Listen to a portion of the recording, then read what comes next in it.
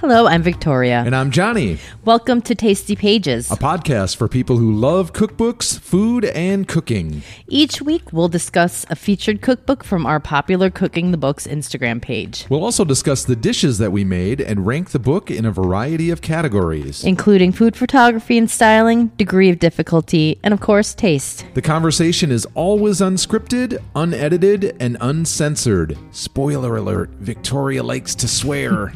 All of this takes place in our living room in the heart of Minneapolis. Oh yeah, we also have a featured show topic with contributions from our listeners, and we end each episode with a lame food-related joke. Usually very lame. Hey now. Join us for Tasty Pages.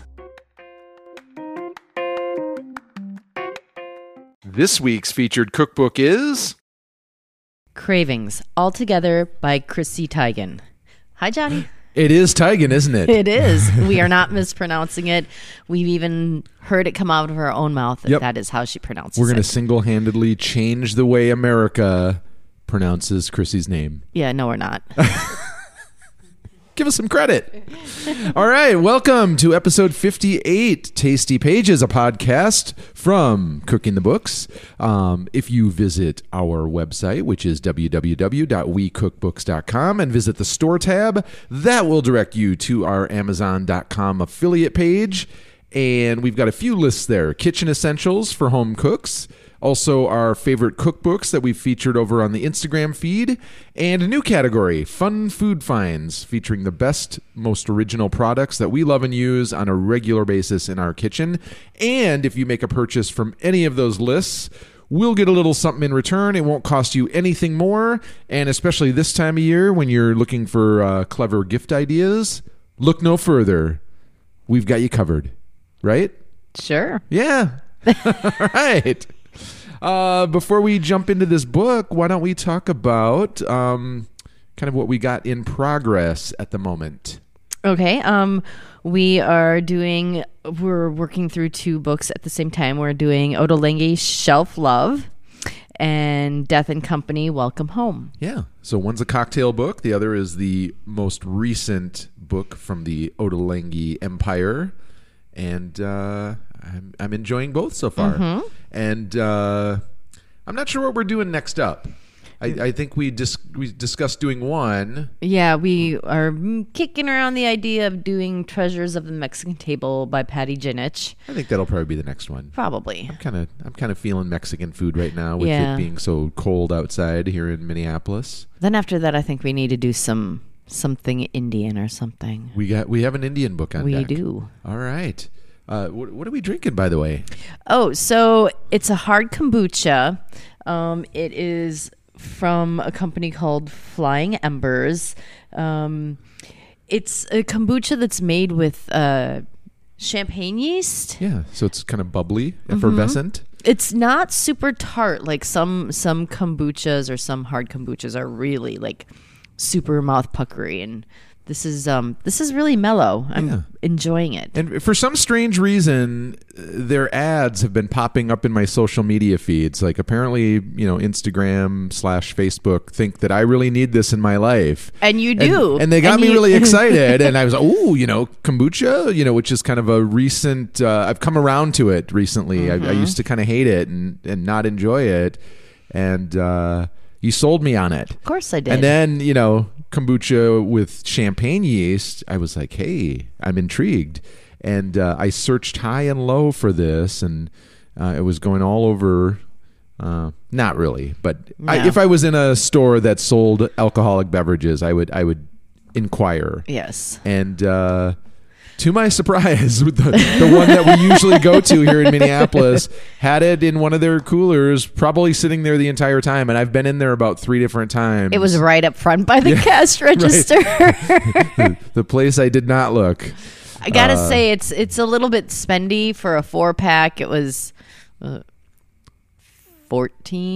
I think it might have been more than that, but yeah. 15, yeah. So thank goodness it's good. Kind of an indulgence. Yes. But yeah, I'm enjoying it so far. Yeah. It might be good in a cocktail too. Sure. We might have to investigate. Well, we bought some yesterday. We went to like one of these small little makers markets, and it was more primarily focused on food. And we ended up buying this little pack of 3 different. Our dog's being weird in the background. You don't see her, but she's trying to go behind one of our bookshelves in the living room and retrieve something, I guess. Maybe she sees something back there. I doubt it. Probably not. It's a ghost. Anyway.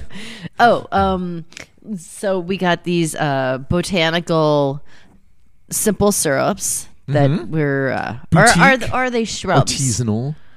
Are they shrubs or syrups? I don't remember. I don't know what the difference is. The shrub is made. It's like made with vinegar. It's sour. Oh, okay.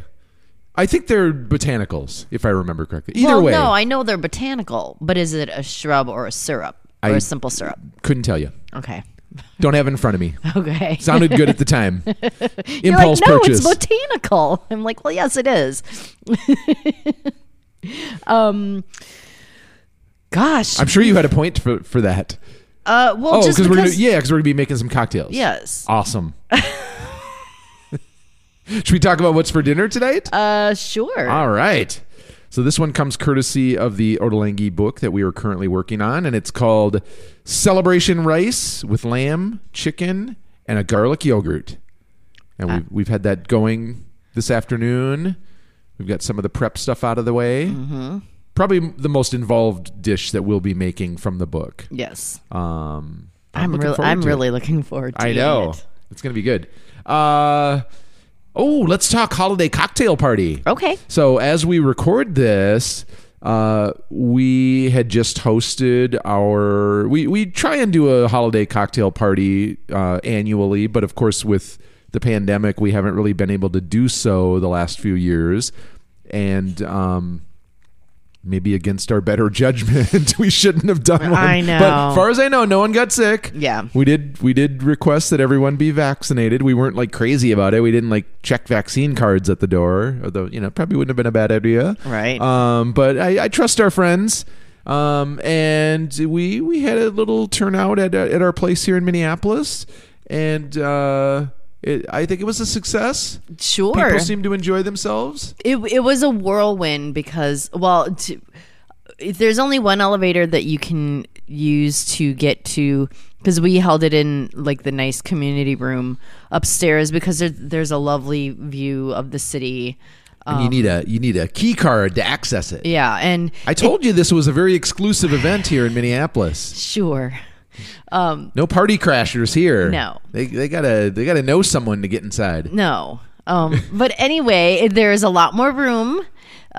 So at the beginning, like trying to gather people upstairs, like I get one text that, oh, hey, we're here. And then I get downstairs and I'm overjoyed because there's like 4 or 5 groups of people. It was like a little surprise for you. And I come upstairs with like this elevator load full of people, and it's like, hey, you kind of did bring the party because there was sure a few did. early arrivals, and we were hanging out and mingling, and it was kind of getting off to a nice slow start. And then all of a sudden, you went down to retrieve what you thought was going to be like one couple or one set of guests, and you came up with you were like the Pied Piper. You came up with like a dozen people. It was great. It made me so happy. Instant party. Yes, and some of our guests are people that we have not seen in like 20 plus years. And never let it be said that Johnny and Victoria don't know how to throw a party. Let's talk food. Okay. First of all, you made these amazing cookies, and this has been kind of the gift that keeps on giving, because we gave these to some neighbors in the building, and we brought them over to a little impromptu dinner party last night. Mm-hmm. What'd you make? I made and this was out of the cookies book. I made a red wine fudgy brownie cookie. Yep. And basically you take 2 cups of red wine and reduce it down to 1/3 of a cup, and that goes into your batter.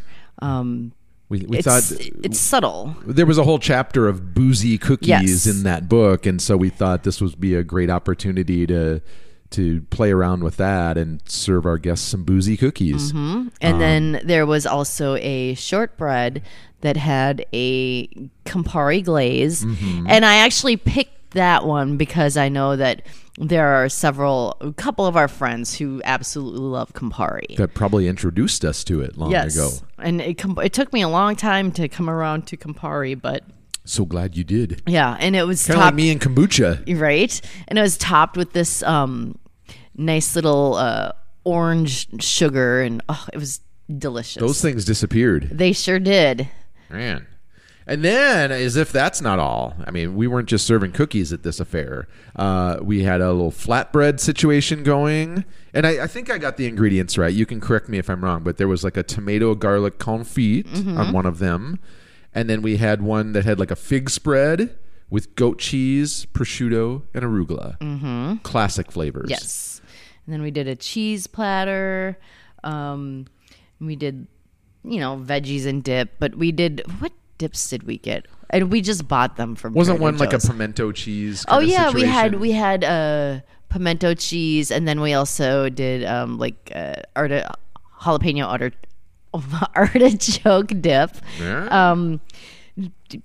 And then, but the veggies, we did like broccolini, we did some bell pepper. I hope people appreciated it because we were trying not to be too basic and do like the baby carrots and celery and the typical veggie platter thing that you have at a event like this. We had some baby. What are they called? Baby zucchinis. There you go. And we had green beans, and there was one other thing, but I'm forgetting. Pea pods. I think it kind of canceled out, the cookies and alcohol. Right. We were trying to, introduce a healthy component to the party. And then we had a batch. No one really used that treadmill that was in the corner either. Huh? Never mind. Ooh, and then we had a batch cocktail. Mm-hmm. That was just it was this wassail punch from Trader Joe's. Kind of like winter spices, warm spices. I made ice cubes out of that punch, and then no regular water ice cubes in here. Nope. And then it was vodka and some ginger ale. Super simple. You threw some orange slices in there too, Yeah. right? Yeah. We were planning on doing something a little bit more involved, but then we were like, nah, we don't want the stress. No, it was perfect, and I mean we had to refill it a few times, so it obviously was a popular item. So yeah, sign of a good party, I guess, when you're replenishing your food and beverages. Yeah, so it was very fun. I did not have a drink till the end of the night, and I just parts of the night I don't remember because I was just like a whirling dervish trying to go talk to everybody, and obviously I didn't get to have lots of in-depth conversations, which is a shame, but But we had hosting duties. We did. And they prevented us from imbibing too much. And but I mean, this was great. And then the room we had this in had this giant TV, and my initial thought was I was going to put like one of the Yule log videos, from YouTube or something on there. But then I was starting thinking of like, well, I wonder if there was maybe an alternative to it that's a little bit more interesting. And through my searching, I discovered there's a video that you can find on YouTube, and it's Nick Offerman, actor of Parks and Rec fame, among other things. And he is sitting in front of a crackling fire in a nice comfy leather chair, sipping a whiskey, and he's staring at you, which might make people a little uncomfortable or creeped out, or maybe they'll be amused by it. And it's probably like several hours long, and once in a while, if you watch it long enough, he'll shift positions, he'll take a sip, but he really is just basically staring at the camera, motionless. You're welcome. Look it up. It was great.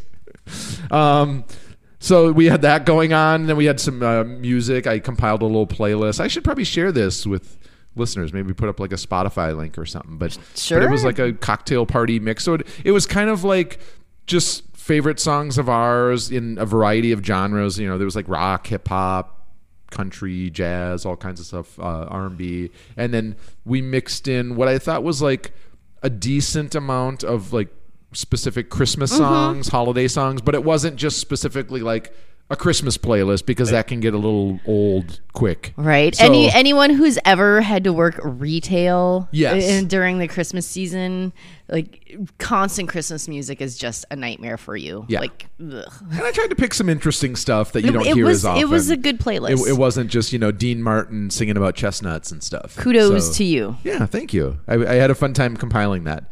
But yeah, I mean, we reconnected. We just, if you're listening to this, you know that we just moved back to Minneapolis after being in Chicago for 20 years in September, and we both reconnected with like childhood friends, friends we haven't seen probably since high school. Some family members, some long lost Minneapolis friends that we haven't seen for like literally decades. Yeah. So it was a great event.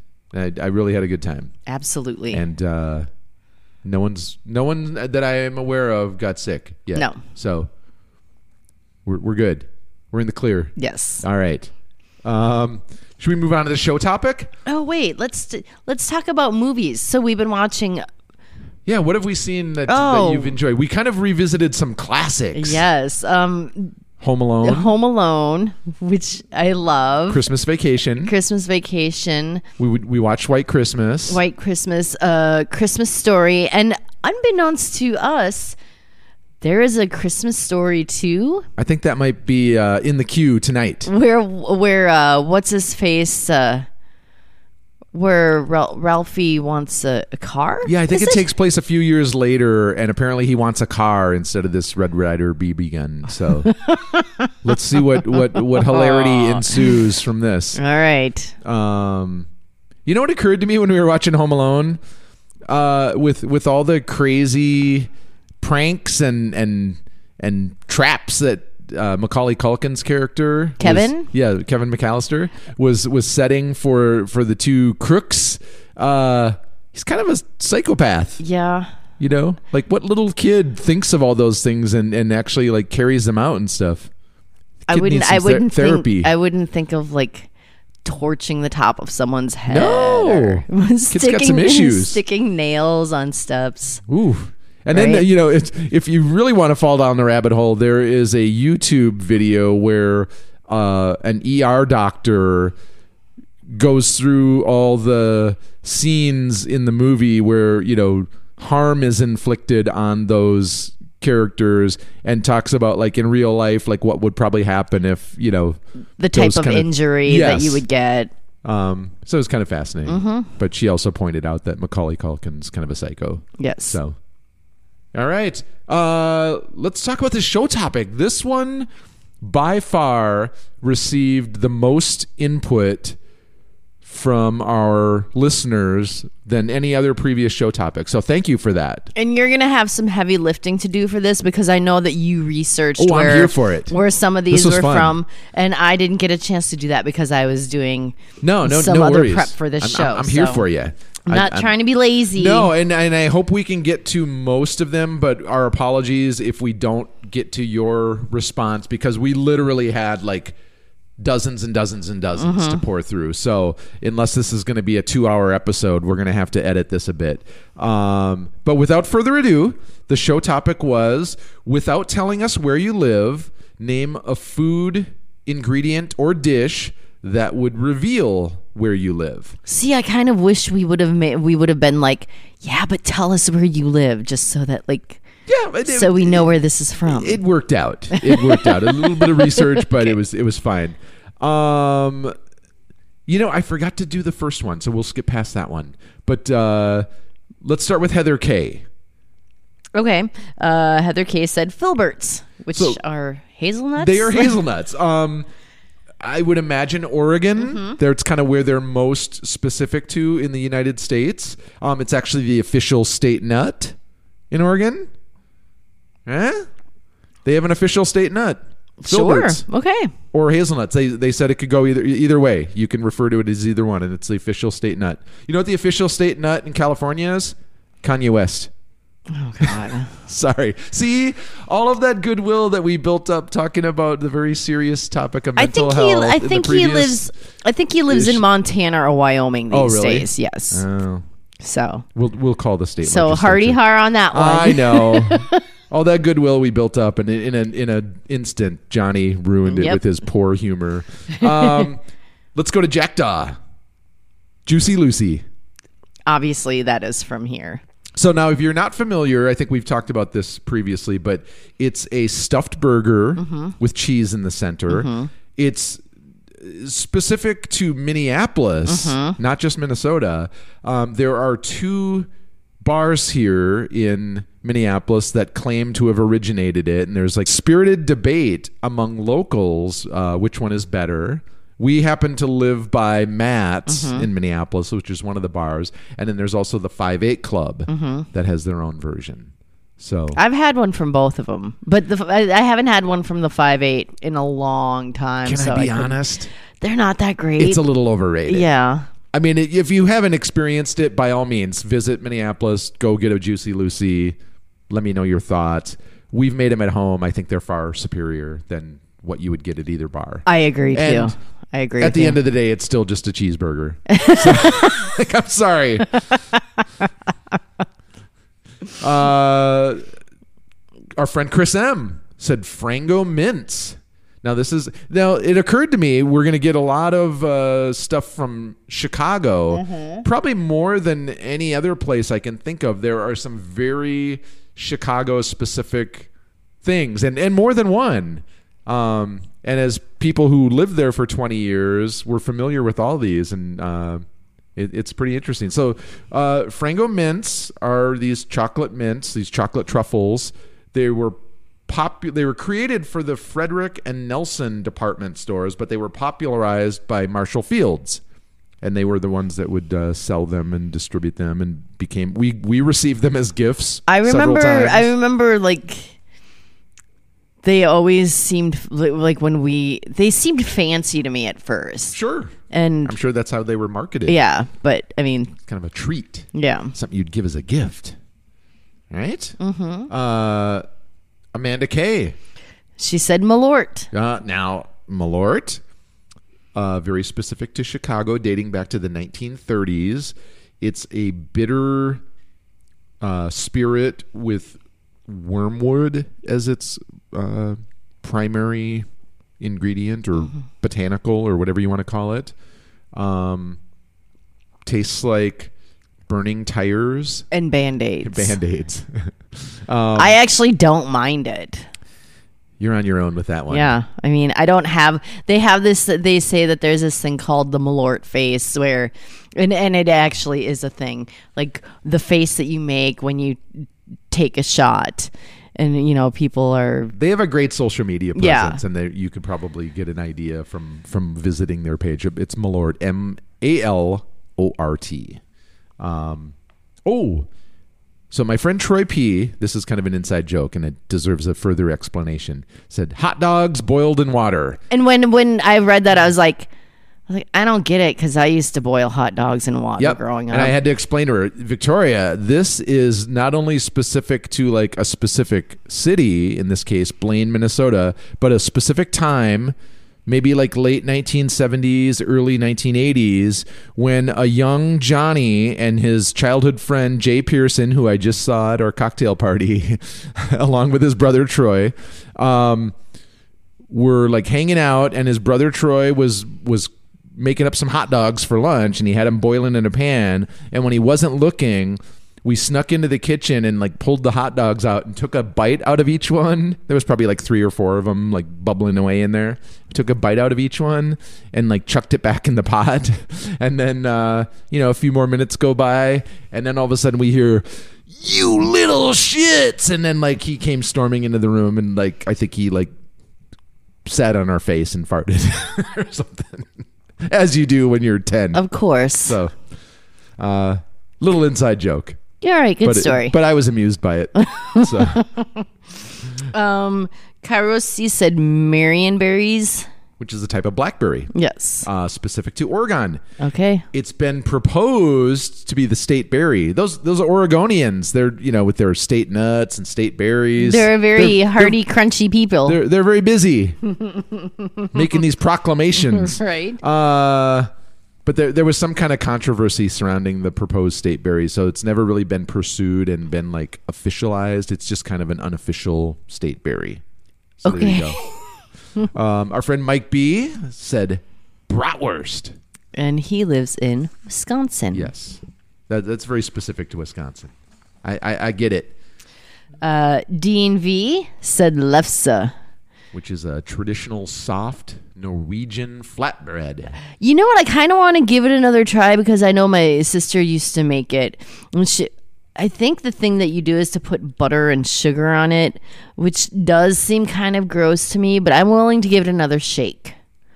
Sure. We'll have to go to Ingebrigtsens and pick some up. I mean, we are in the land of Scandinavia. I think I actually saw some the last time we went to Trader Joe's. I'm sure you did. Yeah. Adam S. said, not where I currently live, which is Chicago. We know him from there. But he said, where I grew up, and it's called a horseshoe, which is a sandwich originated in Springfield, Illinois. Are you ready for this? Oh, God. It's toasted bread. And this is served open face. So it's toasted bread with a hamburger patty, a big old pile of fries on top, and then some cheese sauce ladled on there. Sounds like a knife and forker. Sounds like something you'd eat when you're attack. really wasted. Now, there's a smaller portion available, which is referred to as the pony shoe. Isn't that cute? That's adorable. Is that on the kids menu? Yes. So both, child and father can ingest large amounts of carbs. Mm-hmm. Our friend Mimi M said deep dish pizza, which is also another Chicago specific thing. It's basically like a casserole. You eat like one piece and you're done. Oh. You have to take a nap. Our favorite pizza place, Giordano's, there is actually one here. Yeah. And we got Giordano's the other night. It's been months. It was like being in Chicago. Oh, we were again, so happy. without being shot at. It was lovely. I'll take this one if you don't mind. Sure. This is from my Aunt Lori. Okay. Who lives in North Dakota. And this is pronounced Nefla. And it is a thick German soup with dumplings. It's spelled Knoepphla. Yeah. For those who are wondering. So it's like a German soup, but it's popular in these parts. Minnesota, North Dakota, South Dakota. So there you go. Thick German soup with dumplings. Okay. I've never had it. Yeah. Well, when we visit my Aunt Lori in North Dakota, we'll have some Nefla. Yeah, I don't really want to go to North Dakota. There's probably no reason to. Really. I have literally zero desire to go there. Okay, and these are from Instagram at Cook I Can. Said beaver tails. Yeah. Is that like a pastry? It is. Okay. And it's native to Canada.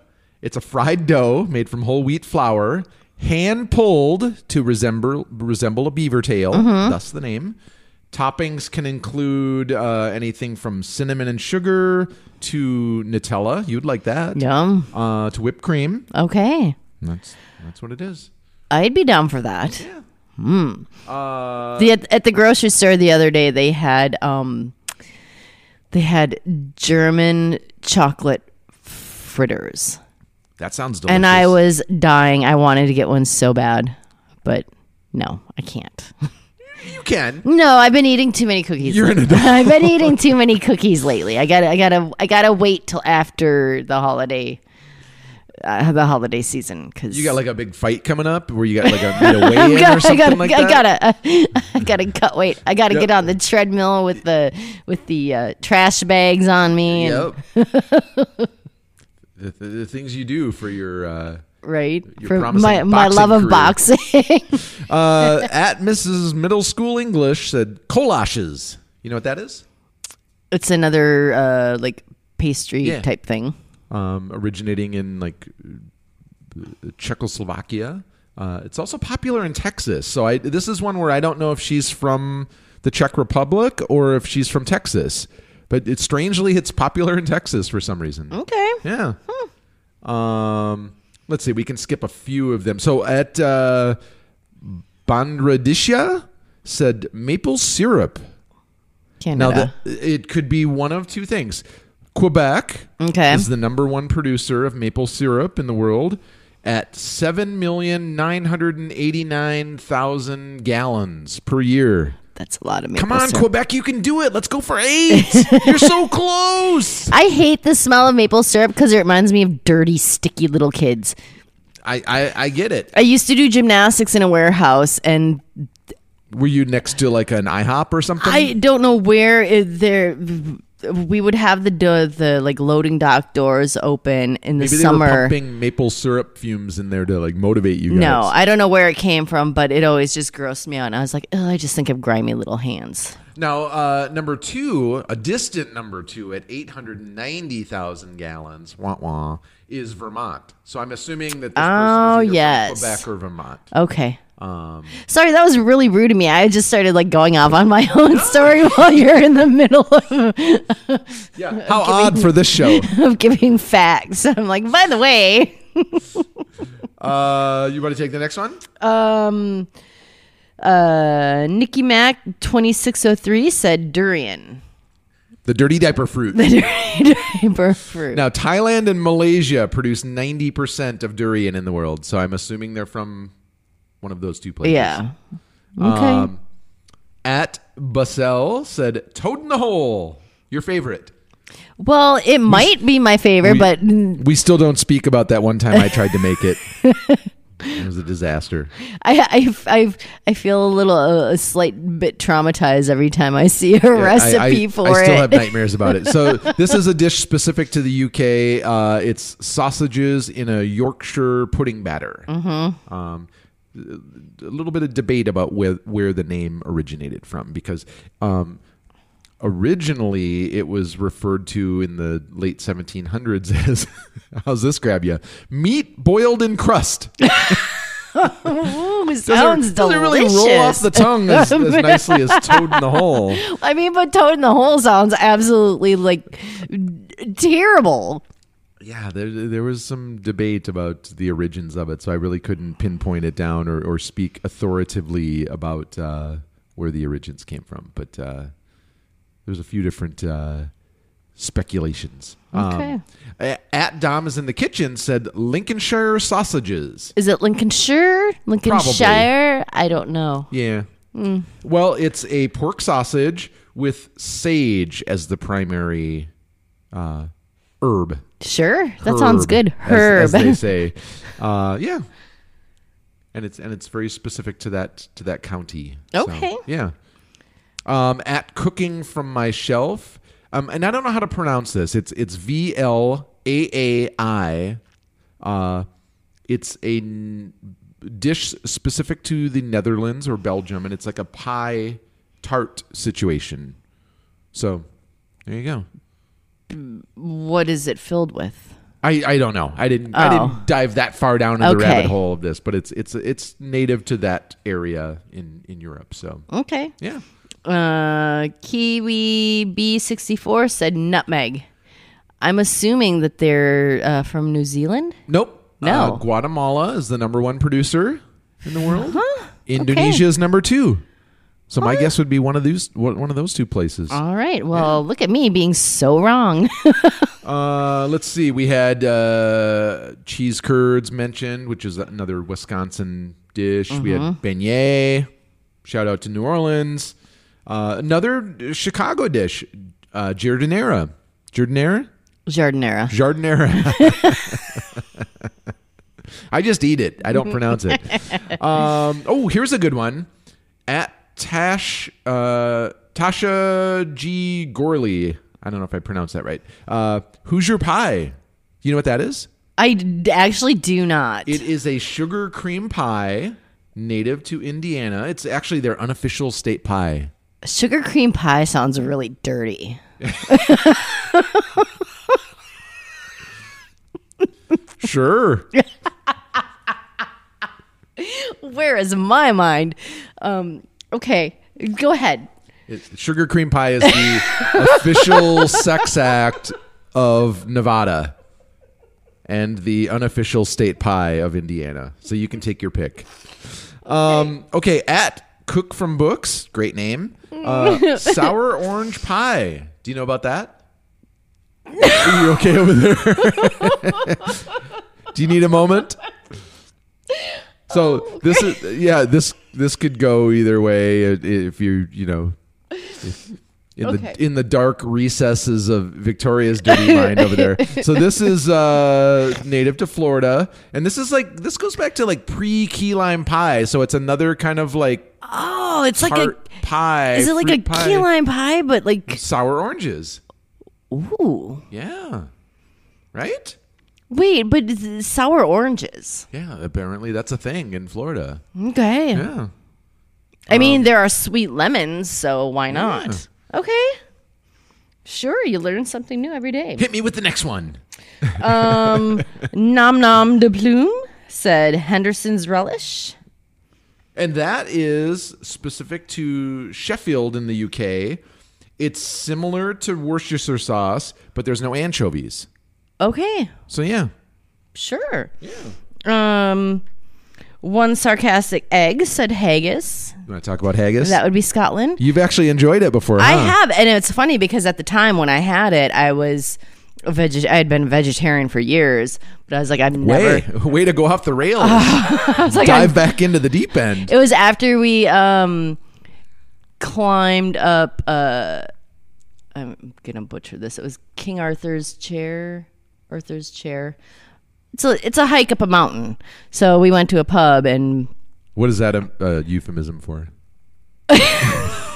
What, a hike up a mountain? Yeah. Well, it was an actual hike up a mountain. Oh, okay. I thought it was kind of like the what we were talking about earlier. Like No, this is not a sex act. It's an actual like hike up a mountain. Carry on. Get your damn exercise. So then afterwards, we found a pub to go to, and I had haggis, and I didn't hate it. It's now for the uninitiated, it's sheep offal. Usually with onion, oatmeal, suet, some spices, cooked in a sheep stomach. Yes. It's the original boil in a bag. It literally looks like a pile of throw up, but I thought it was delicious. Huh. I'm surprised you would have liked that back I then. got really sick afterwards, though, because like I hadn't eaten meat for so long that it kind of threw my body into turmoil. Huh. But I mean, and I know it wasn't. It wasn't all those vodka sours you were drinking or something. I didn't drink vodka sours over there. Are you kidding me? What was your drink of choice over there? It was either cider or beer, or cider. I also like the cider with the black currant in it too. All right. But usually I drink a lot of beer over there. As you do. As yes. A pint. You had a pint. Had a pint. You had a few pints. Yeah. You had to vote for lobster. Lobster. Which I guess would be Maine. This was a good one. At Grandma's Retro Kitchen said Coney dogs. Coney Island. Well, originated in Michigan of all places, and it's a hot dog topped with a meat sauce, yellow mustard, and diced white onion. Right? So it's kind of like a chili, maybe like a chili dog without beans and mustard. Yeah. I don't know. Yeah. I think the diced white onion would turn me off a bit, especially if they're raw, which I'm assuming they are. I'm just not down with hot dogs with a bunch of like shit slathered on them so that it's hard to eat. Ooh, here's a good one. Okay. At Listworld86 said, I don't know if I'm pronouncing this correctly, Hangi? New Zealand. This is cooking food on heated rocks that are buried in a pit. So it's kind of like the, throw food in, cover it up, and then you heat it up. And I think it, as best I could make out, and listeners, you can certainly correct me if I'm wrong, which, I often am.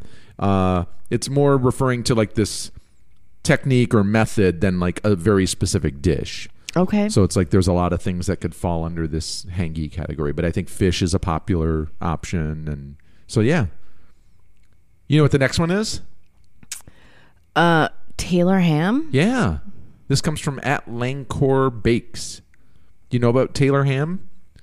No. It's native to New Jersey. Okay. It's a pork roll. It's like a pressed ham roll. Probably not unlike Spam or something. Sounds delicious, huh? Sure. Another shout out to Chicago, Italian beef. Yes. Do you know about Old Bay? I don't know exactly where it's from. Maryland. Okay. Crab I know that boils. you like put it in like lots of seafood boils Yeah. and We just saw a recipe. Was it online on social media? It popped up in our feed, and it was like hot cocoa with Old Bay. sprinkled on top of it. I don't know. I I'd have to go and dip my finger in the Old Bay to see exactly, because we don't use it very often. And by dip the finger in the Old Bay, you're talking about I'm dipping my finger into the spice jar. Okay, just checking. Yeah. Okay, whose mind is in the where is it now, huh? It's the sparkling kombucha talking. Sure. At Wonder and Sundry said Parker House Rolls. Do you know about these? Is that New Orleans? No, it's Boston. Okay. Originated at the Parker House Hotel in the 1870s. Jeez, look at me. I don't know anything. And I guess what makes them unique is you flatten them with a rolling pin before you bake them, so they have this kind of like, I don't know if it's like an oblong shape or something. Or, Okay. Yeah, I don't know. But I love that it can be traced back to a very specific place that is credited with inventing them. Not like this Juicy Lucy debate that will probably never be resolved. Ooh, the next one's a good one. Kitchen Bookshelf Yep. said burnt ends. Now, this is another one. It traces back to Arthur Bryant's Barbecue in Kansas City, Missouri. I love that they can like pinpoint this stuff. So previously, barbecue places, when they would trim brisket, they would discard those burnt ends. But from why? the brisket because they thought that no one wanted them. Oh. And he had the genius idea of saving these, chopping them up, and then he would give them away to the people that were waiting in line for his barbecue. There you go. A little freebie, little something while they're waiting. Then people come in next time and they're like, "Hey, you got any more of those And burnt that's ends?" exactly what happened, and then it became a thing. Oh, right. Okay, we're at the end of the list. Finally. If you are still with us, thank you. Yes. This comes from at Food17 feed. We save the best for last. Jellied eels. Jellied eel. You want to tell us about that? Yeah, do you know where this originates from? No. London. It is traditionally served cold. It's eels. Although jellied, I'm not surprised. Yes. Okay. Eels boiled in spiced stock and allowed to cool, and then as it solidifies or cools down, it kind of jellies, and that's how it's. I've never had it. Have you? Huh. See, to me, I was thinking it was like something like eel in like a seafood aspic or something. Because you know the meat aspic is supposed to be making a big return. I'll leave that to others to enjoy. Yeah, I don't think. I mean, just by definition, I just don't think I would. This would be my jam. But I love eel, I mean, though. I'll give anything a shot once. I'll Yeah. keep an open mind, but I don't think I would like it. What'd you have for your pick? I would say lefse Okay, and tater tot hat dish. nice. And green bean casserole. Okay, Both of which I think are not great. yeah. Yeah. What about you? I could have went a few different ways, but I chose the Juicy Lucy because not only is it specific to Minnesota, but to Minneapolis. Okay. And so I figured, like, that's if it's like, it's like Biggie said, if you don't know, Now you know. So I figured Juicy Lucy was probably the best option to pick. Okay. Unless you were going to pick something like Grain Belt beer or something like that, or That is also very specific Yes. to here. I guess you could say something like Pillsbury flour or something like that. Gold medal flour. There you go. Yeah. Either one. Is Pillsbury here? Oh yeah. It's a Okay. Minneapolis thing, Minnesota thing. I thought it was just gold medal. Oh, we were once like the milling capital of the world. I think. And FYI, in case you didn't know, flour is flammable. Yes. One of the flour mills here burnt down. It's in the Mill City History Museum. Yep. Big explosion. Yep. Burnt down. Job hazard back in the day. Right? Especially with all those people that were probably smoking while they were working. I know. Didn't take much to... all the 10-year-old kids working there that are smoking and, Yep. Be careful out there, kids, when you're on the job. Working at the flour mill. All right. So I suppose we've wasted enough time. Mm-hmm. We'll talk about the book. This is what we're here for. The main event. This is the third offering from Chrissy Teigen, referred to by herself as Cravings 3, and it's not misleading at all. This book is in many ways a continuation of the first two wildly popular books.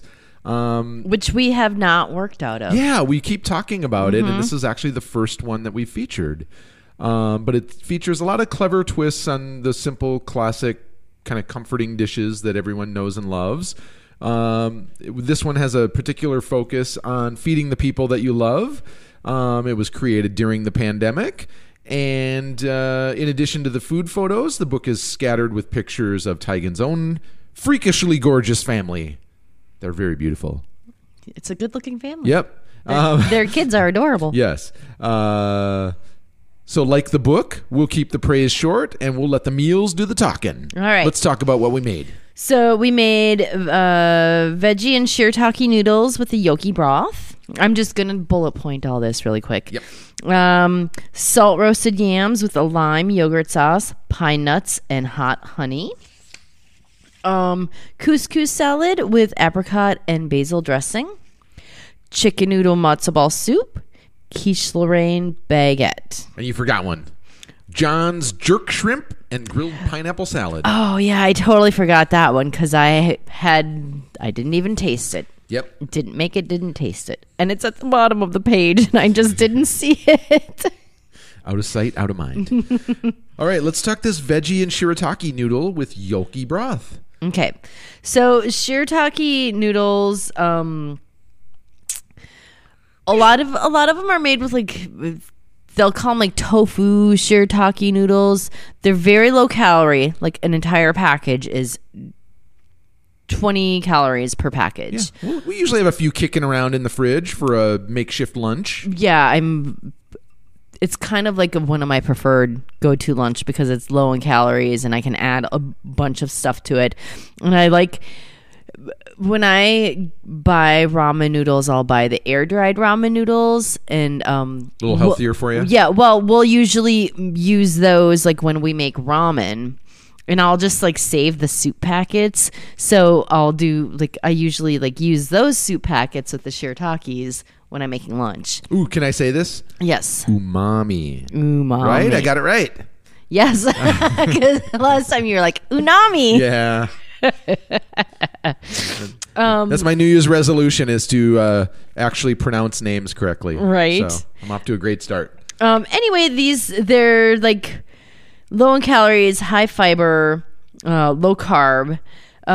They smell like ass when you open the packet, so don't be alarmed by that. Give them a good rinse, and then you boil them on its own. But anyway, this had veggies. It had thinly sliced veggies, zucchini, summer squash, red bell pepper, cucumber, and carrot. Kind of like a salad with noodles. Yeah. There was a little bit of jalapeno for some heat and then jammy eggs. It was good. I thought that the broth could have been a little bit more flavorful. Sure. And I mean, I enjoyed it okay. Yeah. Also, it does not reheat well for leftovers the next day. The veggies were obliterated. They were mush. Yeah, that is true. I remember that. So it was deeply unpleasant to eat leftovers. Yes. So did you shove it all in at once? Yeah. I think that was another dish that I kind of ate Yeah. You know, it was leftovers for lunch the next day, and I was just like, I just need something in between, you know, what I'm doing at work, and I'll just cram this in. Yeah. Oh, and I forgot to did I forget to mention that there was like a soft boiled egg? Yes, Okay. soft boiled egg, jammy egg. Mm-hmm. Let's move on to salt roasted yams with a lime yogurt sauce, pine nuts, and hot honey. Okay, here's the thing. You're my hot honey, right? Thank you. Here's the thing. And it really annoys me. She calls them yams, but she's like, they're actually sweet potatoes. Call them sweet potatoes, because yams and sweet potatoes are two completely different things. So let's call this salt roasted sweet potatoes. Let's. Yes. Actually, this one was delicious. You take some coarse sea salt, put it on a sheet tray, roast your sweet potatoes on there. Apparently, the sea salt helps it caramelize a little bit better. That was kind of a new technique for us. I'd never heard of it. I mean, salt is cheap enough, so we stacked a big pile high on the sheet tray. Yeah. Once the taters are roasted, you. Did you say taters? Yes, I did. Taters. Taters. You sprinkle a little bit of honey with red pepper flake. Thus the hot honey name, I guess. And then there's a yogurt with some lime juice in it, pine nuts, cilantro. It was really delicious. And I would much rather see this kind of stuff at a holiday gathering than the shitty, like, candied yams. With the marshmallows? Ugh. Not a fan? Oh. Like, my teeth start falling out of my head one by one just looking at those. All right, you want me to talk about Jerkin John shrimp? Please do, because I have zero to say about it. This comes courtesy of Chrissy Teigen's husband, R&B singer. The fabulous John Legend. John Legend. It was a perfect choice for one of our surf and turf nights where I eat shrimp and Victoria eats a steak as big as her head. No, it's not really that big. I always have leftovers. Yeah, you do. It's a very large steak, though. The jerk seasoning provided the perfect base for seasoning the shrimp. And then it was just shrimp, pineapple, red onion grilled, and then scattered over a bed of greens and drizzled with dressing that was like a lime, orange juice, honey, cilantro, jalapeno situation. See, I think this is like the fourth time you've said situation. Probably. Can I offer my armchair opinion on this, even though I didn't taste it? It's never stopped you before. Let's hear it. To me, the pineapple, I don't like pineapple in hot, savory situations. See, I got you saying it now.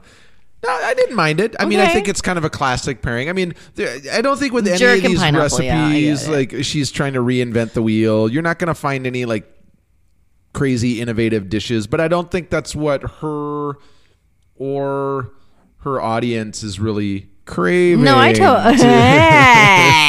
agree. I agree with you. I totally agree with you. The next one was a couscous salad with apricot. Do you say apricot or apricot? I say apricot. I say apricot too.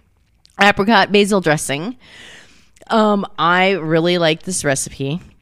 It used Israeli couscous, which is the bigger couscous. Moroccan couscous is a smaller version, which you commonly see. Everywhere. It does. It's like second only to glitter on your Christmas tree that you'll be like cleaning up for months to come. Couscous, glitter, and quinoa. Yep. Just make a big mess every time. But the Israeli couscous is more like pearl, like almost like is it like orzo? No, because orzo is oblong. Okay. Similar in size though? No? No, well, I don't know. Oh, carry on. I think it's kind of apples and oranges. Okay. They're similar in size. But they both are like, yeah, I know.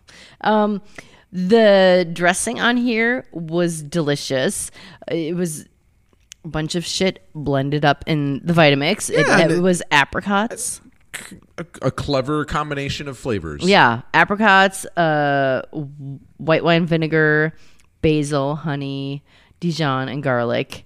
And the couscous also had some dried cherries. Go on. Chickpeas. Yes.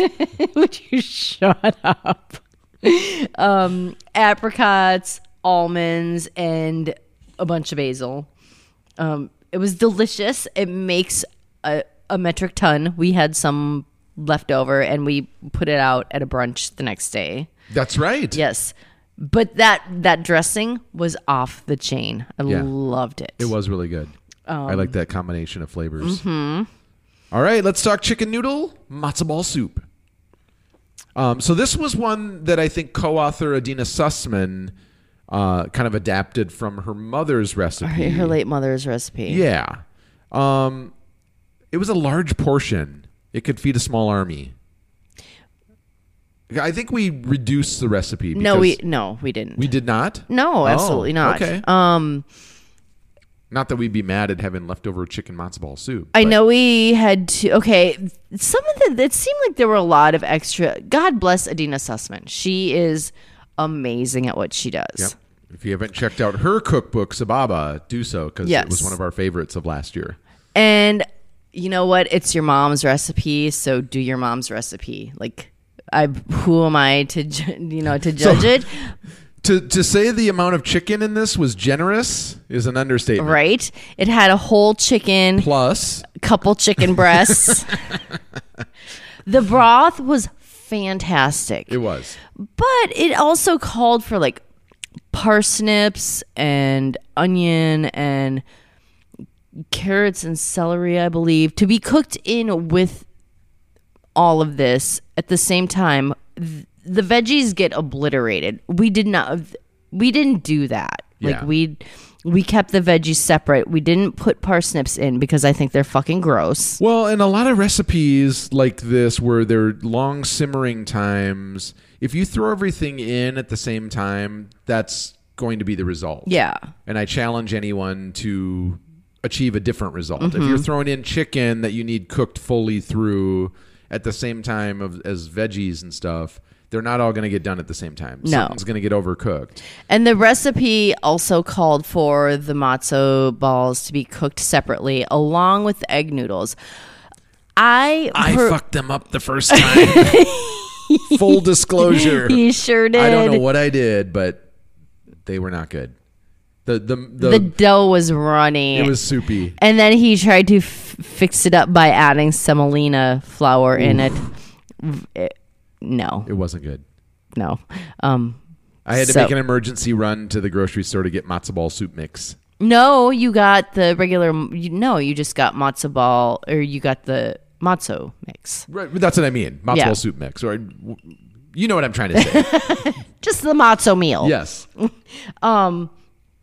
So what we did was we added the matzo and the noodles in at the end, just to save a few extra steps. I did like the addition of the egg noodles, because traditionally, like a chicken matzo ball soup wouldn't have noodles in it, and this is like a chicken matzo noodle soup. I see. To me, it felt really redundant. I mean, the soup was freaking delicious, but to me, the noodles felt redundant.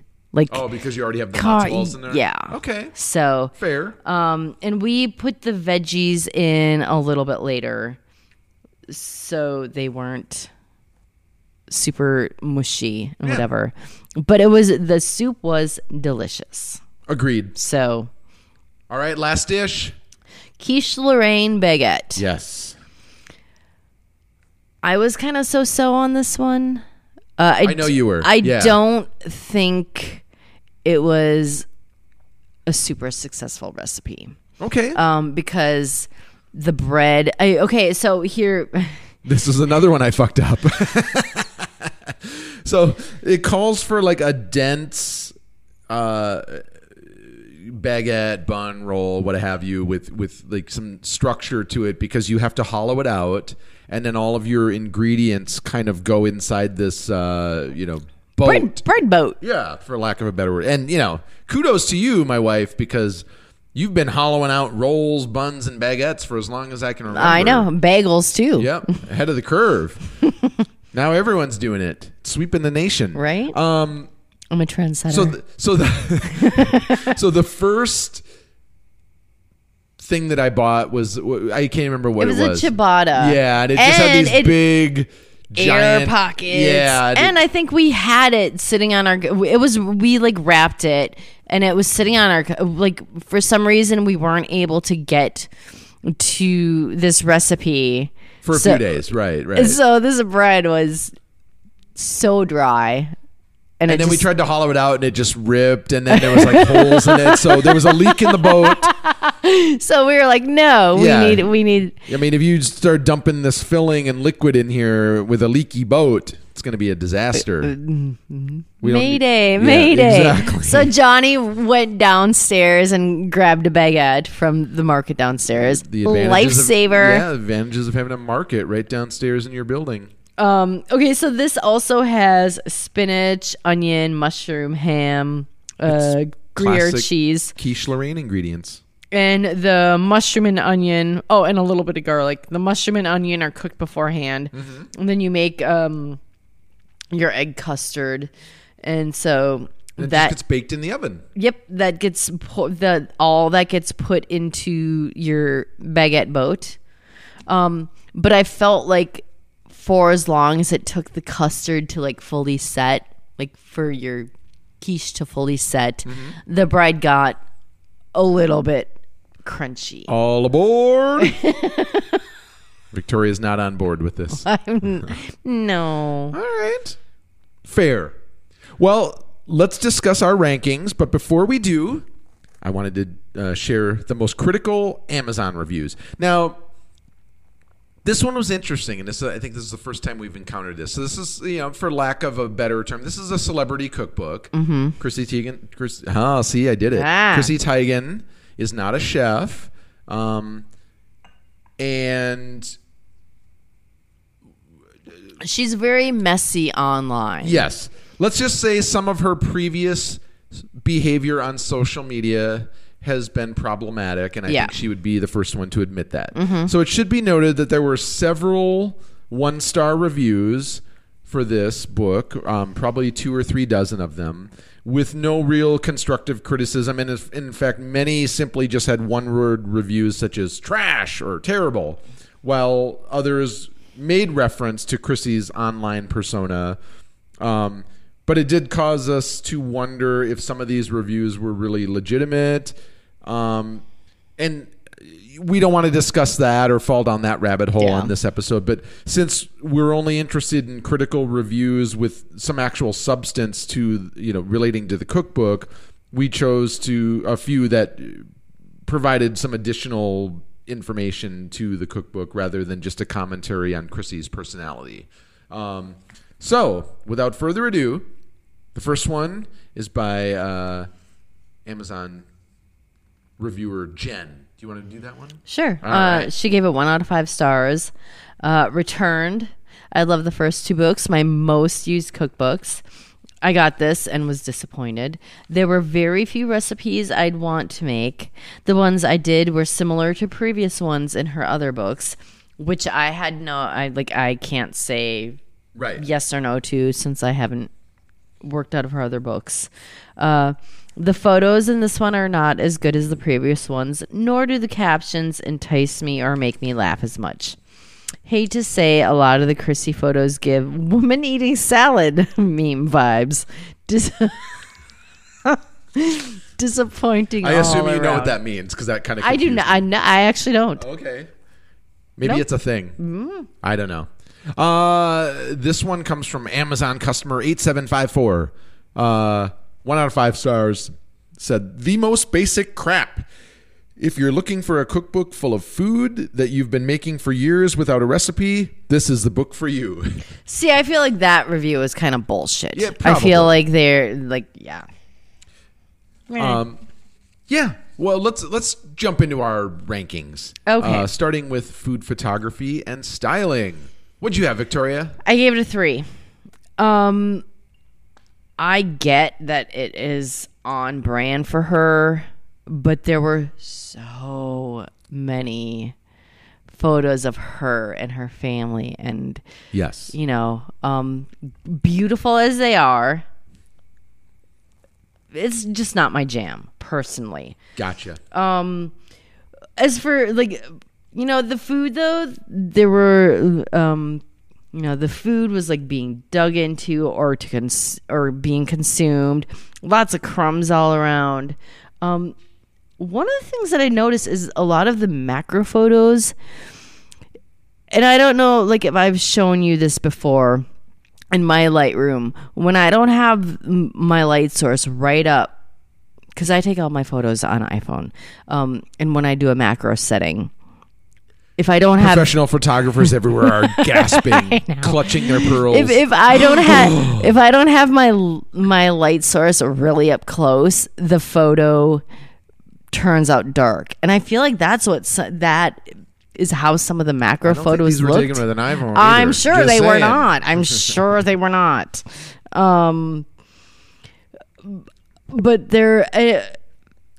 that was just something I noticed. Some of the photos look like they had a weird 60s old-timey filter on them. Okay.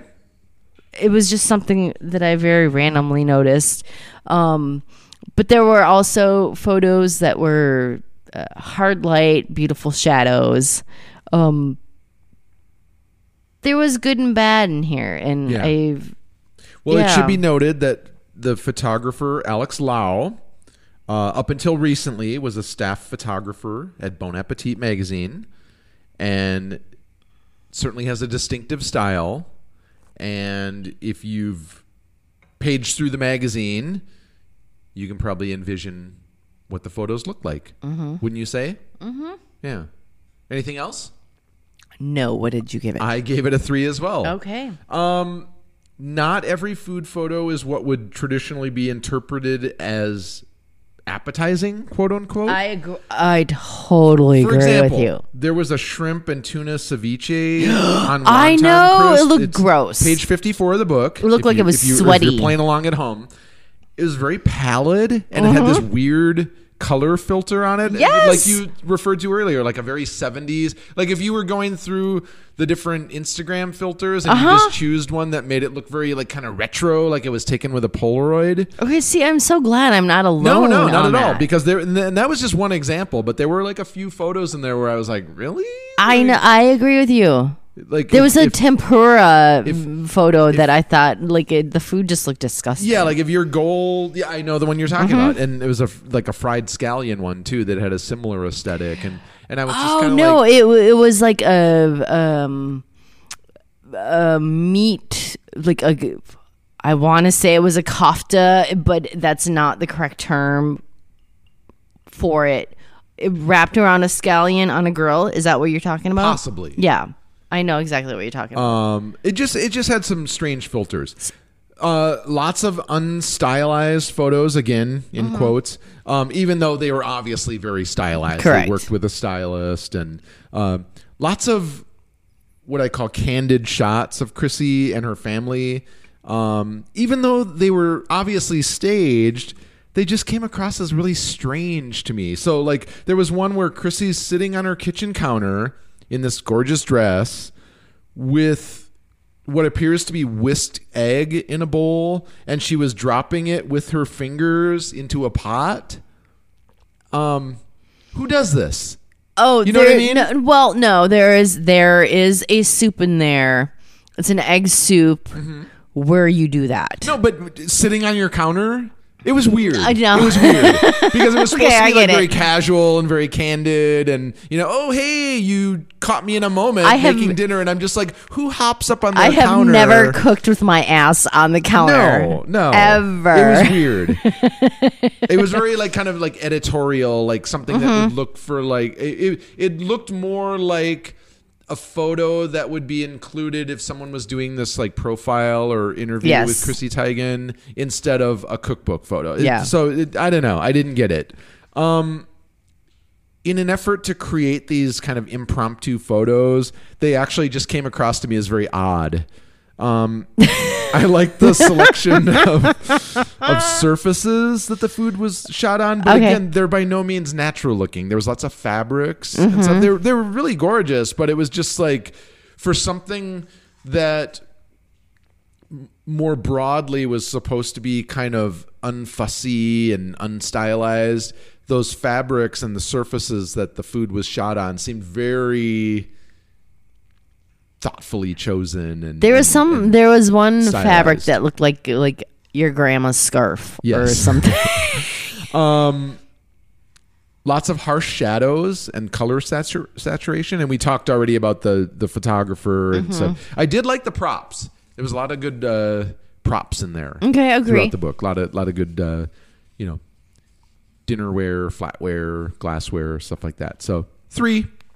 Okay, design and layout. What'd you give it? I gave it a 3 as well. Okay. So there was these kind of crude illustrations throughout the book. I noticed that too. I don't know who did them. I was trying to look, and maybe it was mentioned somewhere, but I didn't see. Who knows? Chrissy or her kids that's probably what I did was them. wondering. I'm sure. And there might be probably a story behind it, but then I feel like maybe they should have kind of made that a little bit more clear, because like that's a nice story, that's a nice narrative, and like nowhere in the credits or the acknowledgments did I see any mention of like who did those illustrations, but they're these very kind of crude food illustrations throughout. There was a bonus recipe at the end of the book. You have to go to the very last page, and it's like these Giardetto stuffed pitas, and it's really simple. Like, open up a pita, stuff some like Giardettos. It's like that, like almost like Chex Mix or something. Oh, gross! And then I hate put that like shit too. melted butter inside, and it's like a junk food kind of late night snack thing. And I just thought it was funny because it was like amusing and kind of like a nice touch, like just a little tip of the cap, like, oh, are you still following along? Are you still reading this book? You know, because this comes after the index and everything else. It was kind of funny. Chapters are divided into the usual suspects. So there's like breakfast, sides, suppers, fish, seafood, salads, that kind of thing, desserts. Aside from a 2-page introduction by Chrissy, in which she speaks quite candidly about her personal traumas since the second book was released, and more broadly the challenges that are thrust upon the world due to the pandemic and different political stuff that's going on. There's really no extra material. No, so there's not. It just kind of jumps into the recipes. Can I just say to that note, like, they were actually, Adina and Chrissy were working on this book when COVID hit. Sure. Yeah. And Chrissy suffered like a very personal loss. She mentions in the book. Yeah. Yeah. So this book was in like starts and stops. Sure. And yeah. The head notes in the recipe are pretty amusing. Like she's got a wicked sense of humor, and she's really funny. She really does. And I appreciated that, and those are fun to read. There's this weird, I don't know how else to describe it, like this blocky font. I hate the font so fucking much. In the chapter titles, the recipe titles, you're either going to love or hate it. I think it's deeply ugly. Yes. The layout of the book between these like crude illustrations that we've discussed already, the font choice, and then the random photograph sizes and their placement create this design that doesn't really feel, for lack of a better word, like polished or cohesive to me. Mm-hmm. And I get that this is not supposed to be this like polished, professional looking book. It's supposed to be a little bit more casual, but I feel like there's ways of doing that that would be different from how they did this. Yeah. And you could achieve that same vibe. And I just feel like this was a real misstep. The chapters individually all have these different color palettes, and the pages are tinted to these different color shades, and then the fonts for the recipe titles have that same kind of color palette. Drove me crazy. It was hard to read. Yes. So hard. Some of them were very hard to read. I stopped short of saying that they were difficult to read, but they certainly don't pop like they would if it was just plain black printing on those same pages. Which is, to be fair, like all the ingredients and the methods are in like plain black print. Mm-hmm. But the recipe titles themselves and even the chapter titles are in that same kind of... So like, for instance, there'll be like a pink color palette for this chapter, and then all the recipe titles are in like a similar like pink color with that weird font. Well, and though they also have the... there's like the up in the corner, there's like the serving size or the servings, the active time, and the total time. Those things are written in black, right. And then the actual like numbers are written in the color. Right. It's so hard to see. Yeah. What did you give it? I gave it a 3.5, but I'm knocking it. Like the more I think about it, I'm knocking it down to 3. Boom. And pretty much I agree with everything you're saying. It was broken down into 6 sections, but there is a section called suppers, which was broken down into subcategories. Correct. Like meatless or, like poultry or beefy. Yeah, there was like fish and seafood, salads, poultry, veggie, all the usual suspects that a lot of books are kind of divided into. Yeah. But there was also like a little section like on top of the page where it was like it had the servings, the amount of servings, the active time, the total time, and then if there were any notes, it would be on the bottom of the page in that annoying color that you can't read. And not every recipe had that same format. Like, sometimes there'd be little tips and tricks or suggestions, and then others there. It was, like I said, it felt a bit disjointed to me. Mm-hmm. Agree. Should we move on to degree of difficulty? Yes. What'd you have? I gave it a 2.5. Like 0.5. Nothing was super hard. That soup had so many extra steps. Other than that, I didn't feel like anything was particularly difficult. Okay. How about you? I gave it a 1.5. I really? think this is the first 0.5 rating that I ever gave a book, but I felt it was appropriate. Most recipes feature minimal ingredients and minimal active prep time, usually under 40 minutes. I don't think I encountered anything that was over that. There are some things that require longer, like simmering or baking times, but the active time, they keep it pretty simple. There's plenty of things in there that are just like 15 minutes active time. Even the dessert recipes are quite simple. I mean, a lot of them are kind of simplified versions of what you would consider like a classic dessert. Yeah. Since Chrissy's not a chef, I think the recipes reflect her skill level and presumably that of her audience. The recipes do seem solidly tested and reliable for the most part. Yeah, I agree. And I know that they did have in the acknowledgments like there were recipe testers and stuff. So they spent some time fine-tuning these, and it shows. We didn't really encounter any major flaws with the recipes or anything. So yeah, 1.5. Okay. I think this is something you could give to any kind of beginner home cook. Taste. I gave it a 4. Okay. Well, nothing blew me away. I thought everything was tasty. I mean, we've talked a little bit about, like maybe things they weren't great as leftovers, but as, the dish that was served that day, they were fine. I wasn't blown away by anything. I gave it a 3.5. Okay. Like the shiitake soup was solidly okay. Like Sure. I probably wouldn't make it again, or I would do something to it. You'd jazz it up. I would jazz it up. You'd add some flair. I absolutely would. The quiche baguette, I think You probably wouldn't make that again. I wouldn't make it again. I get you.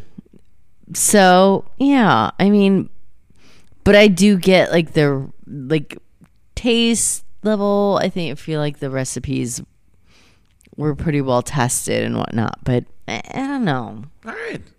Hey, we got some celebration rice to go eat. We do. Let's take this one home, Victoria. Cool. So if you enjoyed the show, please rank and review us. You can follow us on our socials.